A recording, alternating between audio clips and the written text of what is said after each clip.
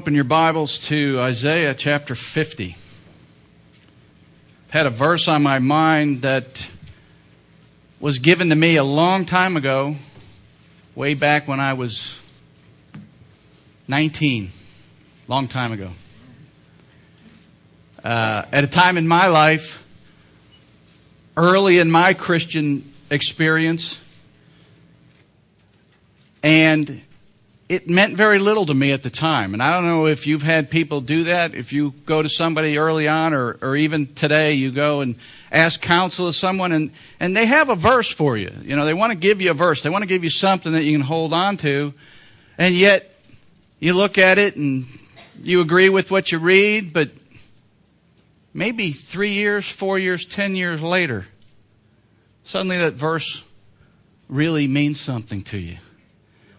I moved out here on trust in the Lord with all your heart and lean not on your own understanding.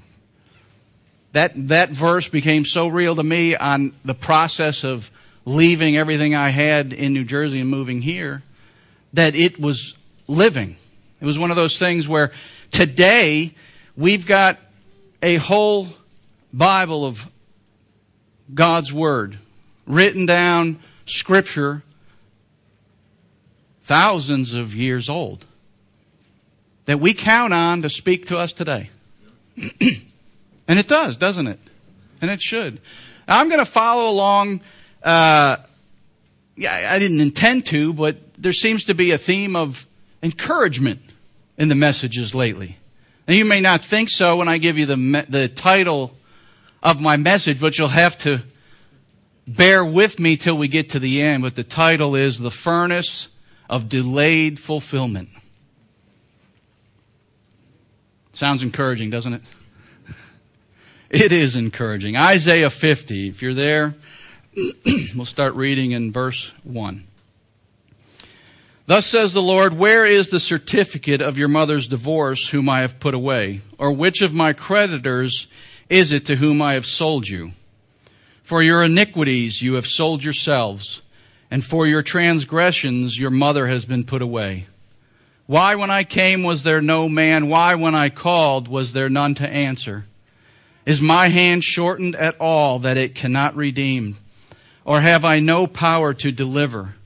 Indeed, with my rebuke I dry up the sea, I make the rivers a wilderness. Their fish stink because there is no water and die of thirst. I clothe the heavens with blackness, and I make sackcloth their covering. The Lord has given me the tongue of the learned, that I should know how to speak a word in season to him who is weary. He wakens me morning by morning. He awakens my ear to hear as the learned.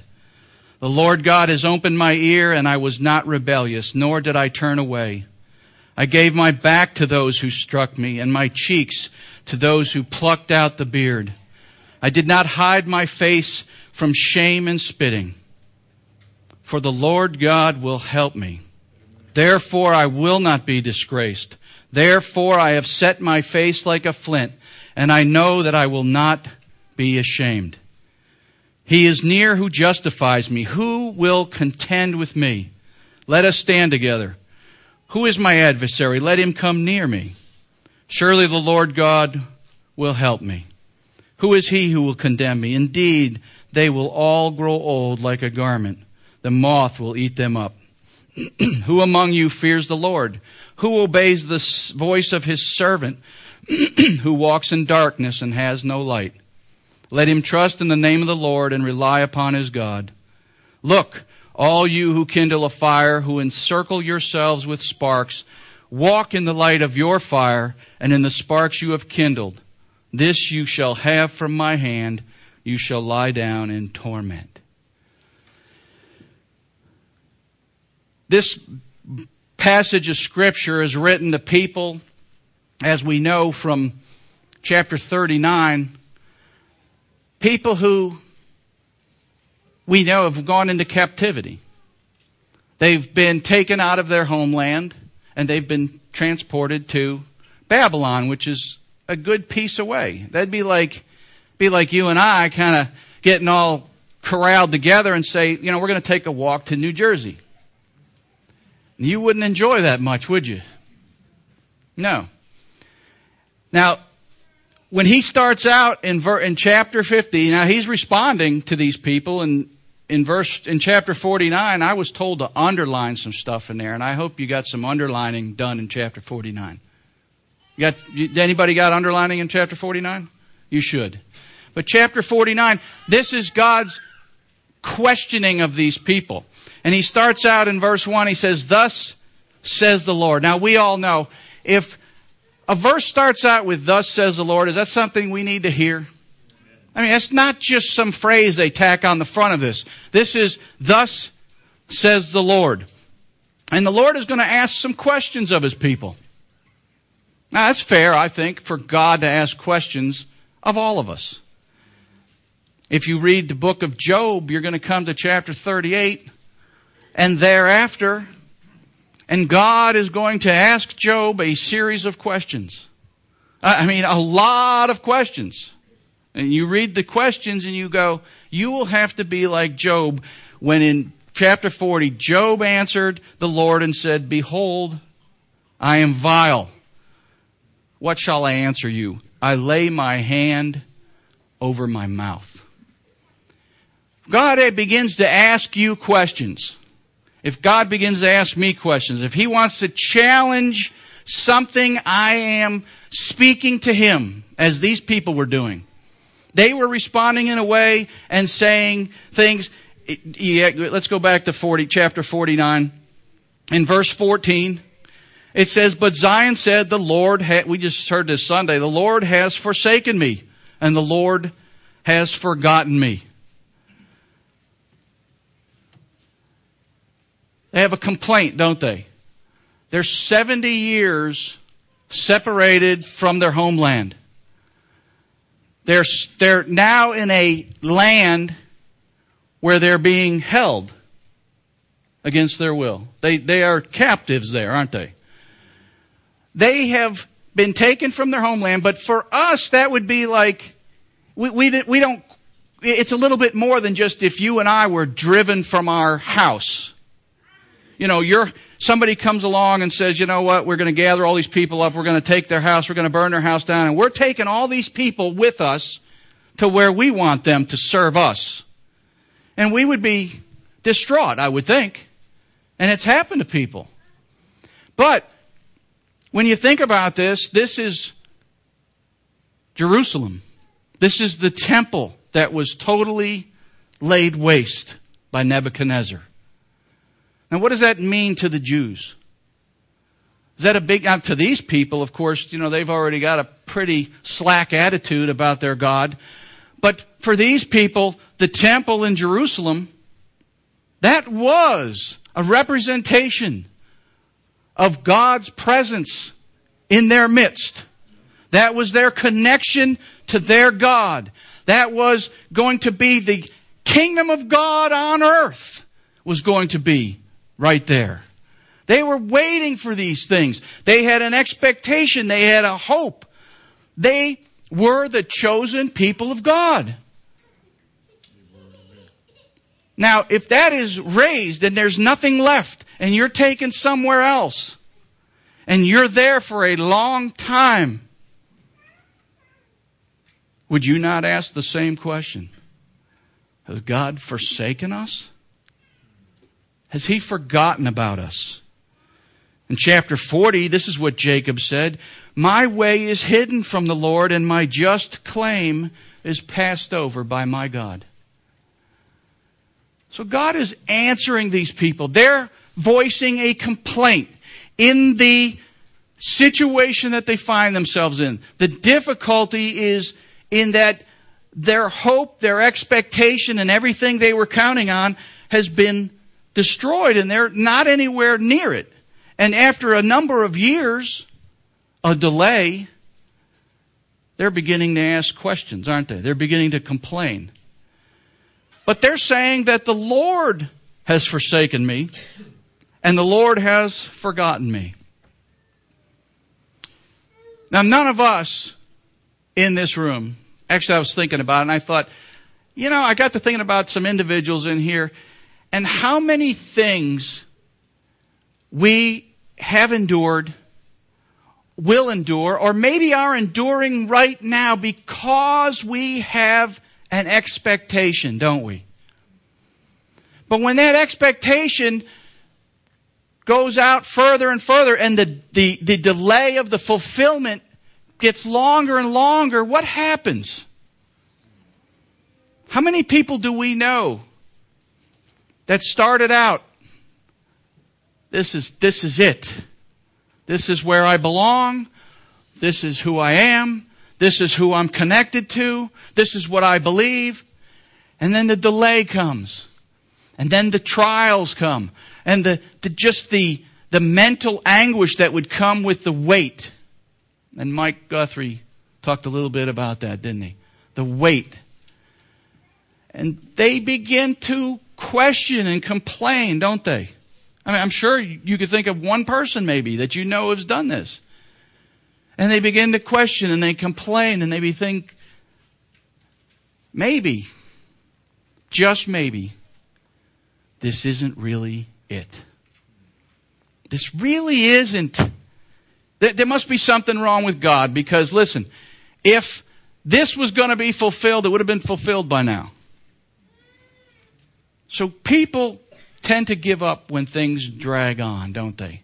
You begin to, I'm sure there's people in here right now that you can probably think of something that you had a promise from God.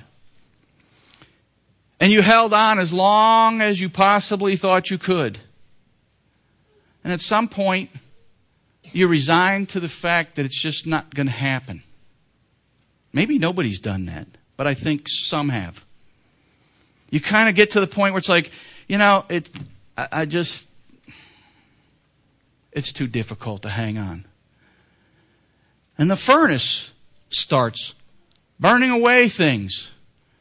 Taking away, as with these people here, the dross.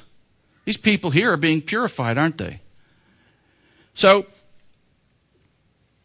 when we complain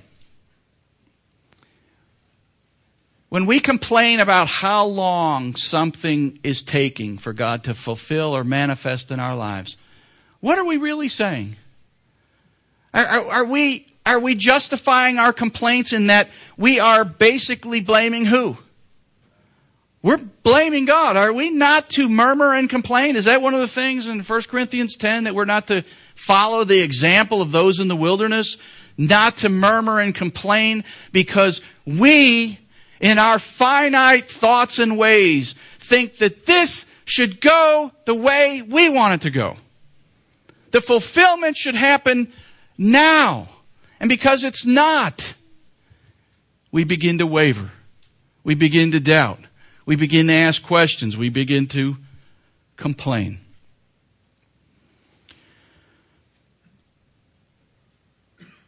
So these people are going to get an answer from God. And I know that if God was to ask me questions, I would want to be like Job. Because when God begins to ask questions of me, or you, or us, the best thing we could do is what? Just be quiet. Just be quiet. God is asking you a question. He's challenging your complaint. He wants to pinpoint where you're at. And He wants to burn away something that's in your life. He wants to purify all of us. So the affliction, the tribulation, testing, suffering, and chastisement that we see in the Scripture are not things to be avoided as a teaching. They all have their purpose. We don't hide from these things. These things are all part of the Christian life. Chastisement, suffering, tribulation, and trouble, does that indicate a lack of faith? Not at all. It's because you have faith. And a delay in God's fulfillment of a promise, is that no from Him? Is that an answer of no? Because it seems to me that Jesus left this earth first telling His disciples, I'm going away to prepare a place for you. And then I'm coming back. Now, how many years ago was that said? That was like yesterday, right? That's a long time ago in our time frame, isn't it? A long time ago. How many people give up in the midst of hardship and trials? Maybe they're waiting for their deliverer to come. And the delay in the fulfillment causes them to complain, waver, and fall away. Even the scoffers are going to say, right, in 2 Peter, right? Where is his coming? You people are believing this. Where is he coming? Now, as the world, as we seem to sense, I'm not a prophet, but it does seem like there's a sense in this world that things are winding down. That things are, something uneasy is in the world. Now, if for some reason, if God so chooses to allow this country at the end of all things to come under persecution, are you not going to be looking for his return? You're going to be looking for him to come and rescue you, aren't you? These people in captivity have a promise that God was going to restore them after the period of 70 years.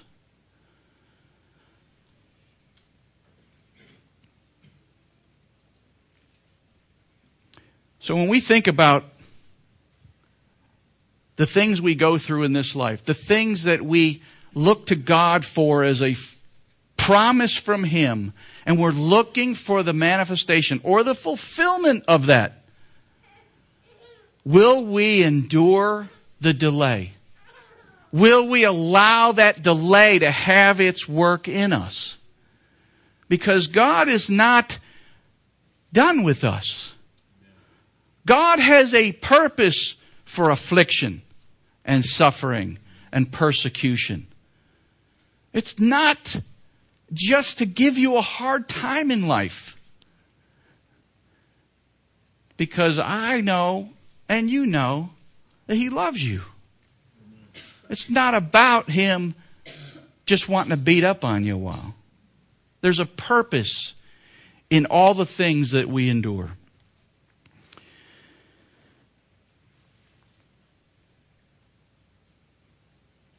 So when Zion says back in 49:14 that the Lord has forsaken me and the Lord has forgotten me, God responds to these complainers by asking some questions.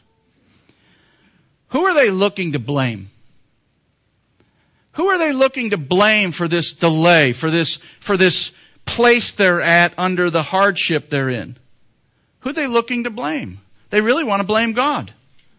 He must have forsaken us. He must have forgotten about us. So God responds by asking some questions. The first one he asks is, where is the certificate of your mother's divorce whom I have put away? Come on, people. Produce that certificate, that document that comes from me, your God, that says I put you away, or your mother. Show me the document. Because they couldn't, could they? There was no divorce certificate from God's side. He didn't divorce them. He never divorced them. In the Old Testament, we know that a certificate of divorce in Deuteronomy 24 says when a man takes a wife and marries her and it happens that she finds no favor in his eyes because he has found some uncleanness in her, he writes her a certificate of divorce. He puts it in her hand, and he sends her out of his house. God's asking, you're having some trouble, aren't you? And now you're saying that I forgot you? I've forsaken you? Show me the certificate that I gave you. Because there is none. Prove to me that I did you wrong. Because there wasn't any certificate. And he goes on to ask her, which of my creditors is it to whom I have sold you? You know, back then, if you incurred a great debt, what would you do? You couldn't pay your debts. You'd sell yourself, your wife, your kids. You'd sell those to pay a debt. Now, who is God indebted to? Nobody. Nobody. Those people were not divorced. Those people were not sold. Nothing from God's side was what caused the separation here, is it? He goes on and says in verse 1, he says, "For your iniquities you have sold yourselves, and for your transgressions your mother has been put away." Don't you dare. Don't you and I dare. In our daily lives, when things seem difficult, when things seem hard, when God's promise seems so far away, never question God's faithfulness. He's never going to not fulfill His promise. Ever. It's never His side that comes up short. We're talking about God, aren't we? We're not talking about a man.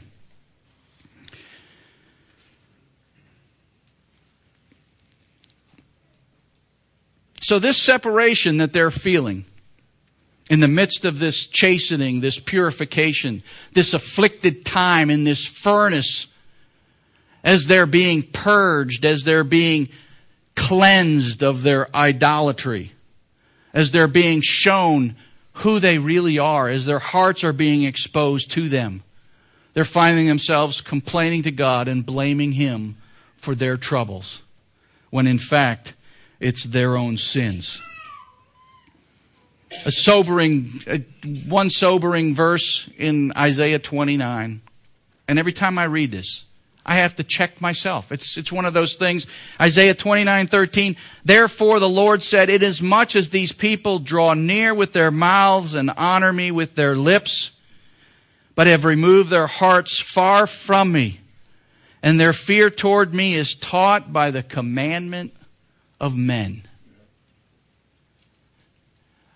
I have a certain level of concern that there may be people here who have learned the fear of God by the commandments of men. Their heart is not to serve God, but they've learned how to do this.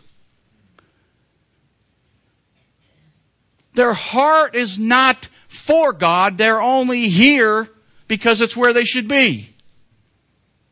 They're only here because they've been dragged here for 20 years by their parents. We should all have a heart for God. It should never be, as these people, distant from God, and we only honor Him with our lips. Anything we do here ought to be from our hearts.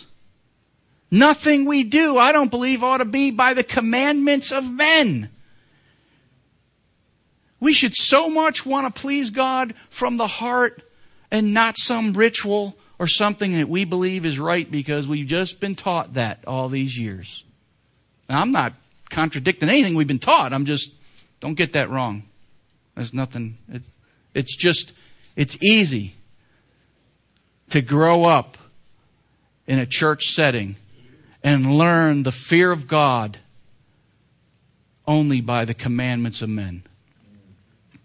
So these people are being told this, that their hearts are far from Him. They're being told in chapter 1 about their sacrifices. Just don't bring them anymore. I'm tired of your sacrifices. I'm tired of all your offerings of incense. Enough. Your heart is not with me. And you're complaining to me that I have forgotten you. Verse 2 of chapter 50, he goes on and asks some more questions. Why, when I came, was there no man? Why, when I called, was there none to answer? Is it possible in this day and age for God to come to you and I? Is it possible for God to speak to individuals in this room? And we don't come. And we don't listen. And we don't care. We don't believe God is speaking here. Well, if He's not speaking here, I don't know where He's speaking. He is speaking other places, I'm sure. We're not the exclusive 150,000 member church that's got the whole revelation of everything right here. But it has to remind you of that sinister thing we call sin. Because when God came in the cool of the night, or in the day, what did He ask after the fall? He said, Adam, where are you? Now, who separated from who? It was the sin. Sin. Sin has the power to separate you from your God. Sin has the power to separate you from your God. Sin separated Adam and Eve from their Creator. Sin is what separates us from our loving Father. And that's what these people were being accused of. It's your iniquities, your transgressions that have brought this on you. I did not divorce you. I did not sell you. It's your sin, your iniquities. Isaiah 59, we know it so well, but your iniquities have separated you from your God, and your sins have hidden His face from you so that He will not hear. We don't like to talk about sin, do we? Let's just leave sin alone. Let's not come to grips with the fact that that one thing, that rebellion, that disobedience, that willful act of I'm going to do it my way, that breaking of God's law, that disregard for what He said is sin. And sin separates you from God. He doesn't divorce you just because He finds you just for no reason. It's sin that separates. Sin has a power, doesn't it? We're so used to the idea of not thinking about sin, not understanding the power of sin, not realizing that we so desperately need a remedy for sin, that every time we take communion, we ought to remember that at one time we were separate from God. Our sins separated us from Him. And only by the obedience of the servant we'll see here do we have a remedy for sin. Because God's power through His Son is greater than the power of sin to separate you from Him. Now, I don't think everybody in this room really knows that. I'm not naive to think that everyone in here has a real, true, and personal relationship with the Savior. I know we all want to think that because we all are in this building. But apart from what Jesus Christ has done as this obedient servant, your sin separates you from God. It's that simple. And it's that harsh. Westminster Confession of Faith defines sin this way. Sin is any want of conformity unto or transgression of the law of God. It's that simple, isn't it? It's to miss the mark. But it's not just breaking the law, is it? It's an offense against who? It's God Himself we offend. If you would, turn over to 2 Chronicles. Because when we look at these people, and I hear their complaint, and their blaming of God that He must have forgotten them and forsaken them, and you realize that it wasn't God who separated Himself from them. It was them who separated themselves from Him. Because He's always been for His people. 2 Chronicles 36 and verse 14. speaking of these people, he says, "And the Lord God of their fathers sent warnings to them by his messengers, rising up early and sending them because he had," what? "Compassion on his people and on his dwelling place. But they mocked the messengers of God. They despised his words and scoffed at his prophets until the wrath of the Lord arose against his people till there was no remedy. Therefore he brought against them the king of the Chaldeans, Nebuchadnezzar, who killed their young men with the sword in the house of their sanctuary and had no compassion on young man or virgin or the aged or the weak, and he gave them all into his hand." How serious is sin? I mean, how serious is sin? Is sin serious, or is it all grace, and now we can sin all the more because we have what Dietrich Bonhoeffer coined as cheap grace? There's just so much grace that it doesn't matter what we do anymore, right? We do whatever we want. And yet there are so many rebukes. I mean, all you got to do is read Revelation 2 and 3, and you're going to find God is rebuking his own people and making threats that if you don't do this and repent, I'm taking away this, I'm taking away that. Don't ever think sin is a trivial matter. Sin has the power to separate us from God. So he asks, "Why when I came," back in Isaiah 50, "why when I came was there no man? Why when I called was there none to answer?" Doesn't it say that he sent them prophets? He sent messengers because he loved them. Did he do it once? Did he do it twice?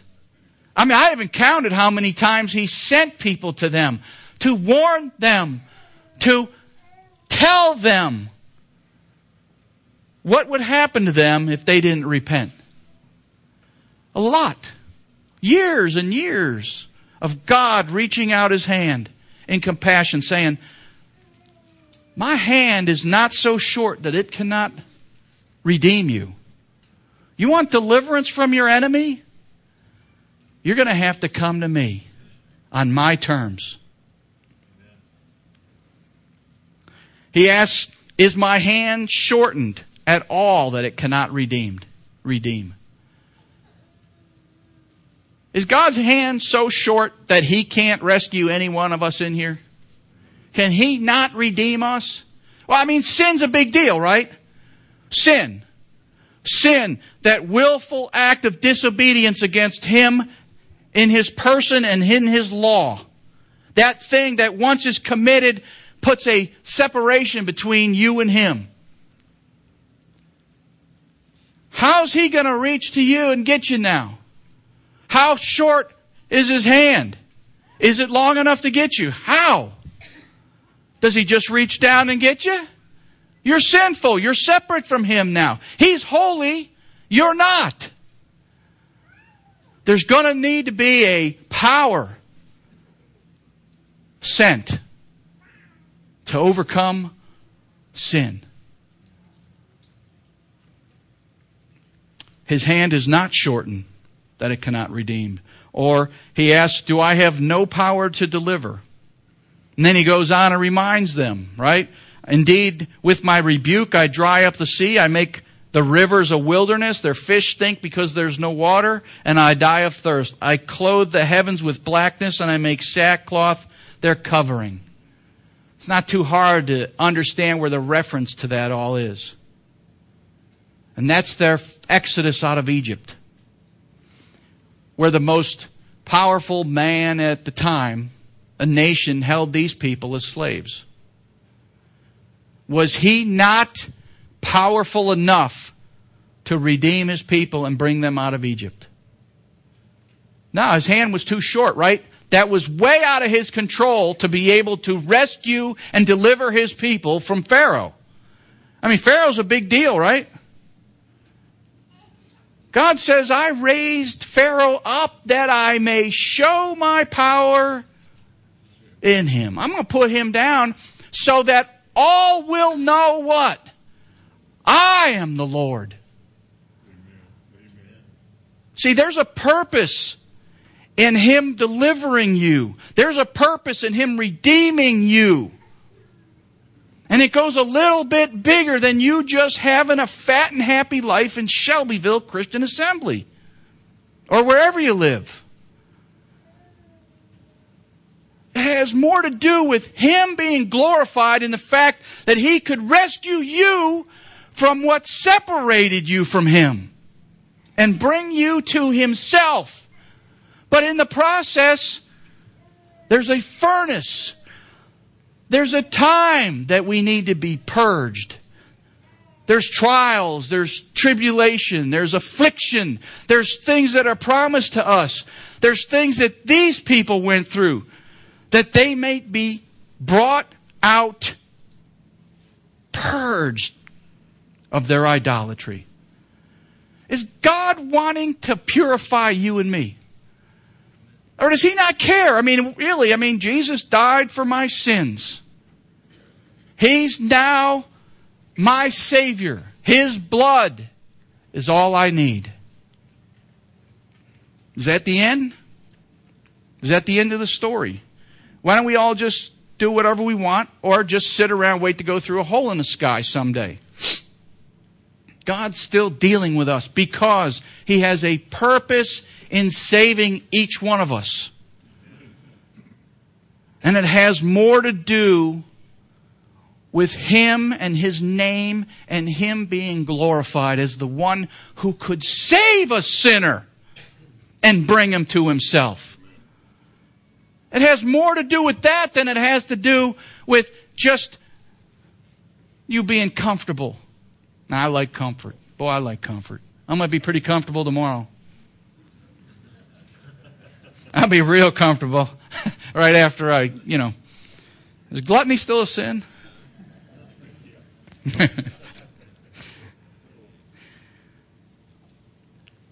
When God talks about Pharaoh and the great power that he was to hold captive his people, He says, "For this very purpose I have raised you up, that I may show my power in you, that my name may be declared in all the earth." Your salvation, your time of testing, your time of affliction, your time of being purified, your time of being purged of things is why? So that God could be glorified. Because He's doing the work in you. It's not you doing the work. He is going to be glorified in the fact that He took vile, unrighteous sinners and made a way for them to come back to Him. And in the process, there's going to be hard times, and there's going to be affliction, and there's going to be delays, and there's going to be times when we wait. And in those times, things should be addressed in our lives. God is purifying for Himself a people, that He may be glorified, that His power may be shown. So if sin has the power to separate us from God, we need a remedy, don't we? I know this sounds like a gospel message, but you know what? I like the gospel. There's something powerful about the gospel. There's something about the gospel that everyone in this room needs to hear. There are people who maybe have never heard the gospel in such a way that it's actually convicted them. But the gospel is this: your sins have separated you from me. But I'm making a way that my arm, my hand can now reach down and redeem you. I can deliver you. But it's going to come through one man. And that's the servant that he's going to mention here in verse 4. He says about the servant of the Lord, the power of God to save us is His Son. He says, "The Lord has given me the tongue of the learned, that I should know how to speak a word in season to him who is weary. Oh, that we would all learn how to speak a word in season to anyone in this room that is weary. Oh, that we would exhort one another daily as we see the day approaching. Because I'm going to tell you right now, I'm not Superman. And there's a day or two or 3 or 10 or 15, just in this past week, that I needed a word. We all need, at a season in our life, to hear a word that strengthens us. A time when maybe you're just a little weary. I don't know how you feel, but if I look around this room, I don't always sense this, but I can see some people and I go, something's, and I know how to pray for these people somehow. I just know that they're struggling. I just know that they're weary. I know something needs to be said to them. Because weariness leads to quitting. We don't want to quit. You think about what you've endured to this point, the afflictions that you've made it through, and we're still here. There are people who've given up far more than probably any of us ever will. Why? There must be something far greater waiting for us when this is all over. And yet the world has such a way of just entangling us in their web of deceptiveness. So, not only do I wish we all had the ability to speak a word in season, but that we would all awaken with an ear to hear. I mean, do you realize, maybe you take it for granted, but if God doesn't speak, you're not going to hear anything. If God doesn't speak, you only hear words. We need to have an ear that hears. We need to be praying for our pastor, for anyone who speaks, that they have something that God can use to speak to us. Nobody has to be a great orator. It's God who speaks to those ears who can hear. I think about Hezekiah. And you can read you should read 2 Chronicles 32. And some of you know the story. Sennacherib, king of Assyria, right? Comes down and sets up in Judea. What's he going to do? He's going to besiege the cities. He's taking it. And what's he doing? He's in our current lingo. He's trash talking.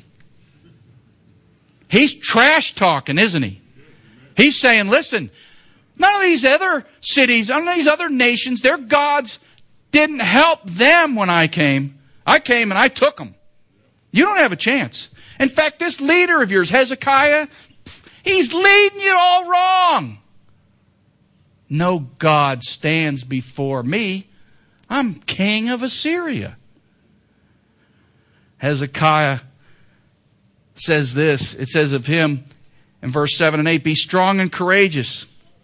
Do not be afraid or dismayed before the king of Assyria, nor before all the multitude that is with him, for there are more with us than with him. With him is an arm of flesh, but with us is the Lord our God to help us and to fight our battles. And the people were strengthened by the words of Hezekiah, king of Judea. Man, words strengthened the people. They heard nothing but trash talk. You are done. You're done. In fact, Hezekiah is leading you all wrong. And yet Hezekiah could come forth with words that said, listen, he who is with us is more than all Assyria has. And Assyria was a pretty big deal. So he strengthened his people with words. So Jesus comes on the scene. Did Jesus speak words? We know he spoke words. He goes into the synagogue in Nazareth and he reads from this very prophecy, chapter 61. And he says this. Now, chapter 61 is a prophecy written, right? To who? To these people who are complaining. Not just to us, not just to those people in Jesus' day. It's written to these people who are complaining. Isaiah 61, he reads in Luke 4. It says, the Spirit of the Lord is upon me because he has anointed me to preach the gospel to the poor. He has sent me to heal the brokenhearted, to proclaim liberty to the captives and recovery of sight to the blind, to set at liberty those who are oppressed, to proclaim the acceptable year of the Lord. Here's the deliverance that's been promised. Here he is. Here's the arm of the Lord right here. And he goes on and begins to explain about during the famine, during Elijah's time, and Elijah wasn't sent to any widows in Jerusalem, and they went, yeah, that's a good story. All of a sudden, they weren't amazed at his words anymore, were they? Oh, no. It didn't go their way. That's not what they wanted to hear. They're ready to throw him over a cliff. They're done with him. So just like that, Jesus can speak words out of this very prophecy. 2 sentences later, they're ready to do away with him. In verse 5, he goes on and says, the Lord has opened my ear, and I was not rebellious, nor did I turn away. I gave my back to those who struck me, and my cheeks to those who plucked out the beard. I did not hide my face from shame and spitting. It's a far contrast from Israel, who's nothing but rebellious, aren't they? Stubborn and rebellious. Their sins have separated them from their God. Now we see an obedient servant, one who hears with an obedient ear, one who has his ear opened and he's not rebellious. He doesn't turn away from the commands of God, does he? Everything that God speaks, he does. Everything he sees the Father doing, he does. Jesus did nothing of his own accord, it says in John. So his obedience in the face of affliction and suffering is contrary to Israel's story of the opposite. Affliction and suffering causes them to be disobedient.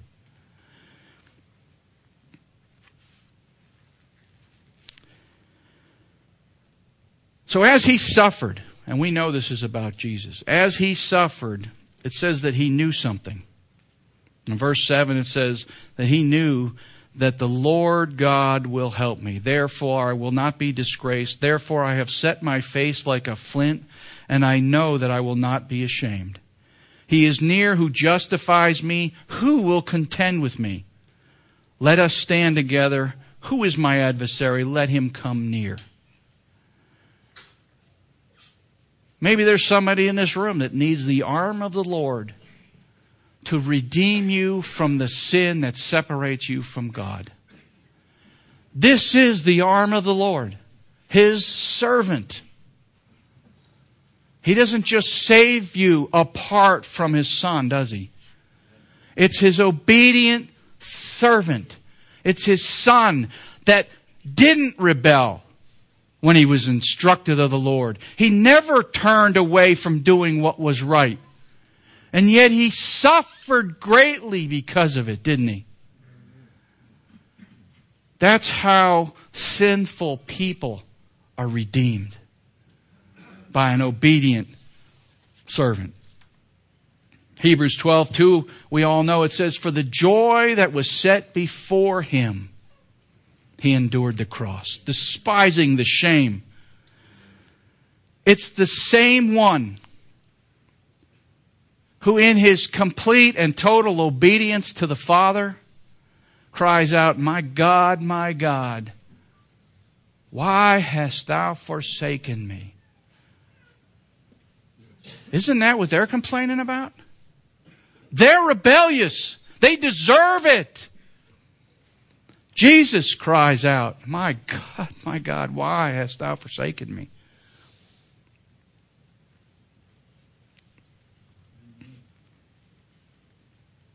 You know, it was King David. Now, King David is another example to us of someone who went through an awful lot of affliction. Oh, you don't have to read too many Psalms, do you? To find out. Now, King David wasn't being afflicted because he was rebellious. See, we don't want to go around and go, he's being afflicted. I don't know what he's doing wrong in his life. I wonder what he did. Look what's going on there. That's not working. It not necessarily sin, but David is being prepared, isn't he? He's anointed king, but he's being prepared. But it's, I don't know, what is it, 7 years, 10 years? He's being pursued by Saul. He's hiding in caves. Who penned those words in Psalm 22? David penned those words, my God, why hast thou forsaken me? Did God ever forsake David? Did he ever feel forsaken? Was the process of getting from here to here long and painful sometimes? Didn't David write in Psalm 3, Lord, how they have increased who trouble me. Many are they who rise up against me. Many are they who say of me, there is no help for him in God. But you, O Lord, are a shield for me, my glory, and the one who lifts up my head. It's God alone who vindicates and justifies those who trust Him, and in that trust they endure affliction and suffering. They don't give up. They stay with it, knowing that as I hold on to God and His Word, and no matter how long it takes for the fulfillment of this promise, I hold on to it. In the end, those are the ones who will be justified, who will be vindicated. We all know the end of chapter 10 in Hebrews, right? Where Habakkuk is quoted. Habakkuk, another prophet to these people. He tells these people, listen, the vision is yet for an appointed time, but at the end it will speak, and it will not lie, though it tarries. Wait for it, because it will surely come. I will not tarry. Behold the proud, his soul is not upright in him, but the just shall live by faith. People who are in captivity are told to hold on. The just, only those who hold on by faith are the ones that are going to be justified when it all comes down in the end. Wasn't Jesus, after enduring all He did, was He not vindicated as being who He was? He suffered greatly for your sake and mine.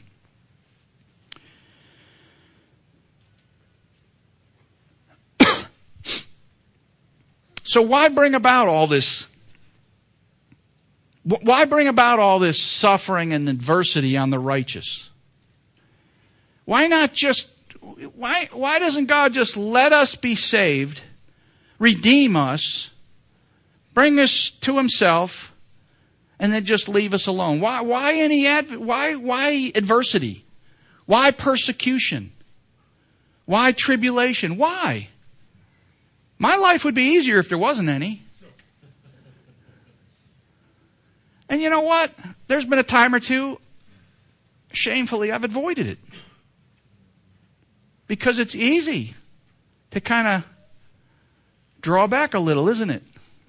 I mean, we've heard the example of Peter pretty often lately. All you got to do is draw back a little bit. Now I'm not persecuted anymore. I'm not really doing anything wrong, but I'm no longer identified as his either. So the afflictions that we endure are for the purpose of purging and purifying us. It's the separation of you from the world around you that God will judge. Now, if we read in 1 Peter the way I see it, in 1 Peter 4, Peter says, "For the time has come for judgment to begin at the house of God. And if it begins with us first, what will be the end of those who do not obey the gospel of God? Now, if the righteous one is scarcely saved, where will the ungodly and the sinner appear? Therefore, let those who suffer according to the will of God commit their souls to Him in good doing as to a faithful Creator." Is it possible? You read this context, you read the context of Hebrews 12 where it talks about chastening. It generally has to do with persecution by others. Could it be, as in the Old Testament, God uses who to judge His own people? Nations far more wicked than they were. He brought in Assyria, Babylon. He uses people to judge His own. Why? Why? I mean, I can't think of anything more purifying in a Christian's life than persecution. I really can't. But in the persecution, what's happening is you're being separated. You're being removed from the world. You're being purged. You're being isolated from those who are persecuting you because judgment's coming on them. Does God need to remove you from that? Because when judgment falls on the world, when judgment falls on this earth, are you going to be any different than the world when judgment comes? Or are you going to be judged just like the world?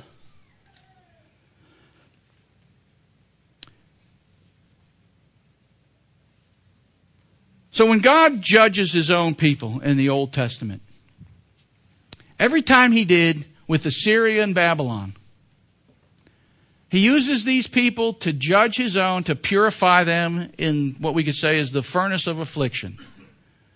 But when He's done using these nations, what happens to these nations? God judges them. So if the world persecutes us, and we take a stand as Christians and we find ourselves being persecuted, and that chastening happens because of that persecution, what is God really doing? He's allowing persecution, chastening, purging, so that we're further and further away, because God is purifying a people to Himself. Because when He comes to judge the world, you don't want to be judged with them. And He doesn't want you judged with them. So He uses those in this world to persecute us.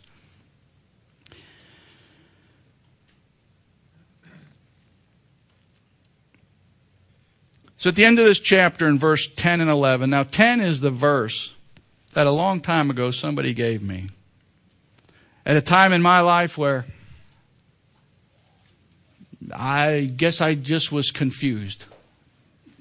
Had a struggle in my life, was wondering what to do, and they gave me this verse, and I thought, ho-hum, I don't really follow what this means, kind of thing. But Isaiah says this, he asks the question, who among you fears the Lord and obeys the voice of His servant, who walks in darkness and has no light? What is he supposed to do? Is there a time in the delay of fulfillment, in the time of testing and trying and affliction, that you may just find yourself not in spiritual darkness, but you're just, what's going on? Why is this taking so long? I mean, have you ever asked that question? Maybe not. But He's telling these people here, listen, my ways aren't your ways. And my thoughts aren't your thoughts. You need to stay faithful to me. You trust me and remain faithful, even though you may walk in a path that you're uncertain about. There's darkness. You just don't know what's going on. The other side of that is verse 11. He says, look, all you who kindle a fire, who encircle yourselves with sparks. Walk in the light of your fire and in the sparks you have kindled. This you shall have from my hand. You shall lie down in torment. If we're not going to, even in the midst of uncertainty, if we're not going to trust in the name of the Lord and lean upon Him or rely upon Him, if we instead are going to go, you know what, that's not working, let me go over here and try this, and separate yourself from the very servant, the very Son that He gave to save you, the way I read that is, you'll lie down in torment. You will die in destruction. There's nothing outside of Him that saves us. It doesn't matter how dark the world gets, no matter how confusing things seem. All we've got is Him.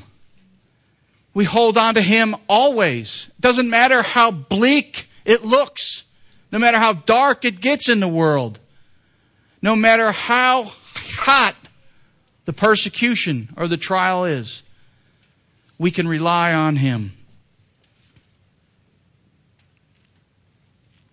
And one last verse, Micah 7. Micah 7. I'll give you a couple of minutes to find it.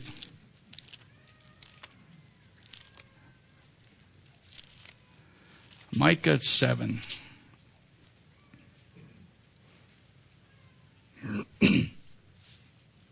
And verse 7.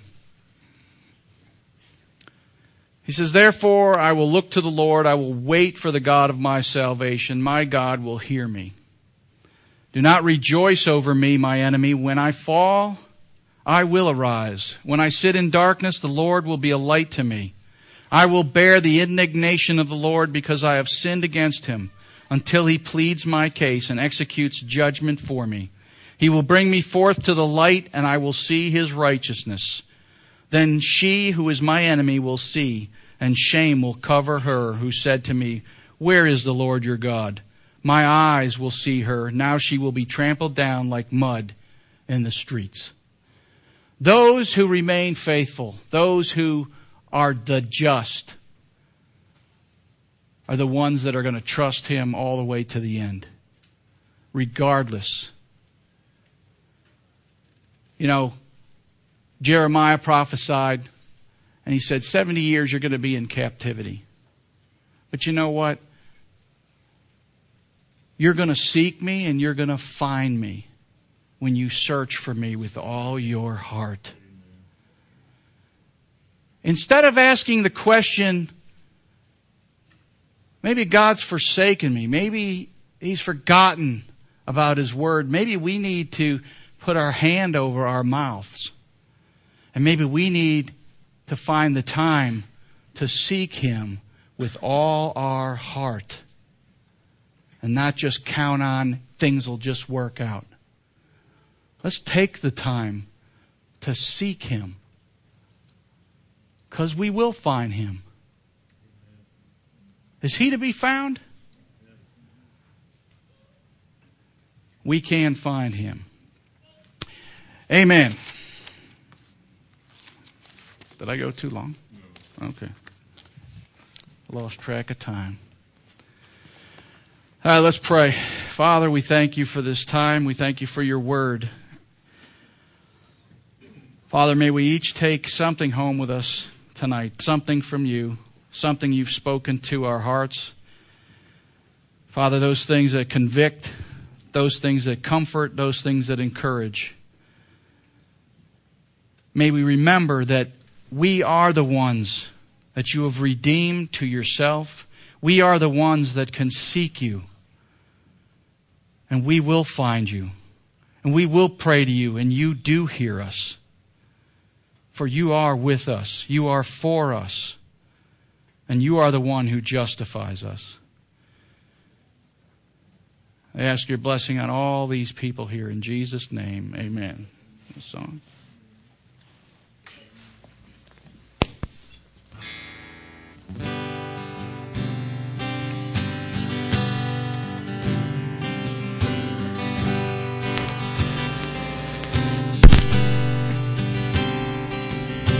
This is my desire, to honor you, Lord, with all my heart. I worship you.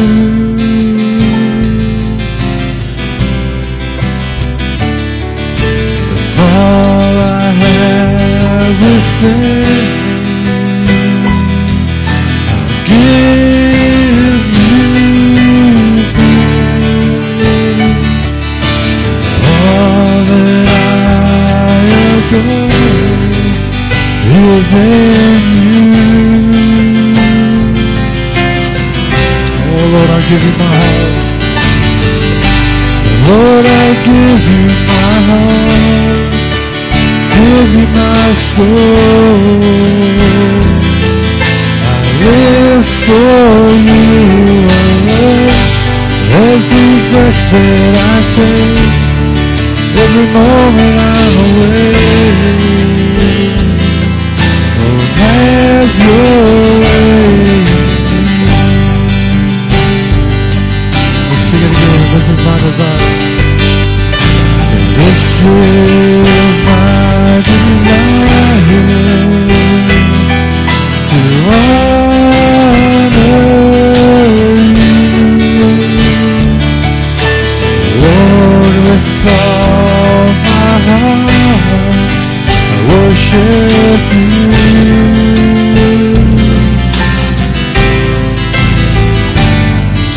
With all I have within me, I give you praise. All that I adore is in you. Oh Lord, I give you my heart. Lord, I give you my heart. Give you my soul. I live for you alone. Every breath that I take, every moment I'm awake. Lord, have your way. Lord, I give you my heart. Lord, I give you my heart. Give you my soul. I live for you alone. Every breath that I take, every moment I'm awake.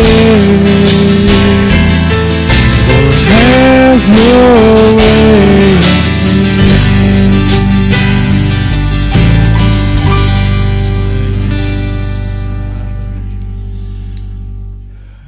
We want to pray for Sarah and Judy. Anyone else traveling or needs prayer for anything? Somebody's going to Florida and they need prayer. That's true. Let's pray. Father, we lift up Sarah and Judy to you. We just ask, Lord, that in Jesus' name you would just give them a good trip, a safe trip. Lord, that you would go before them and behind them. That you would guard them and keep them, protect and preserve. Father, may they have just a restful, peaceful time together. We ask in Jesus' name, amen. Amen. Kept you long enough. You are dismissed. Greet somebody.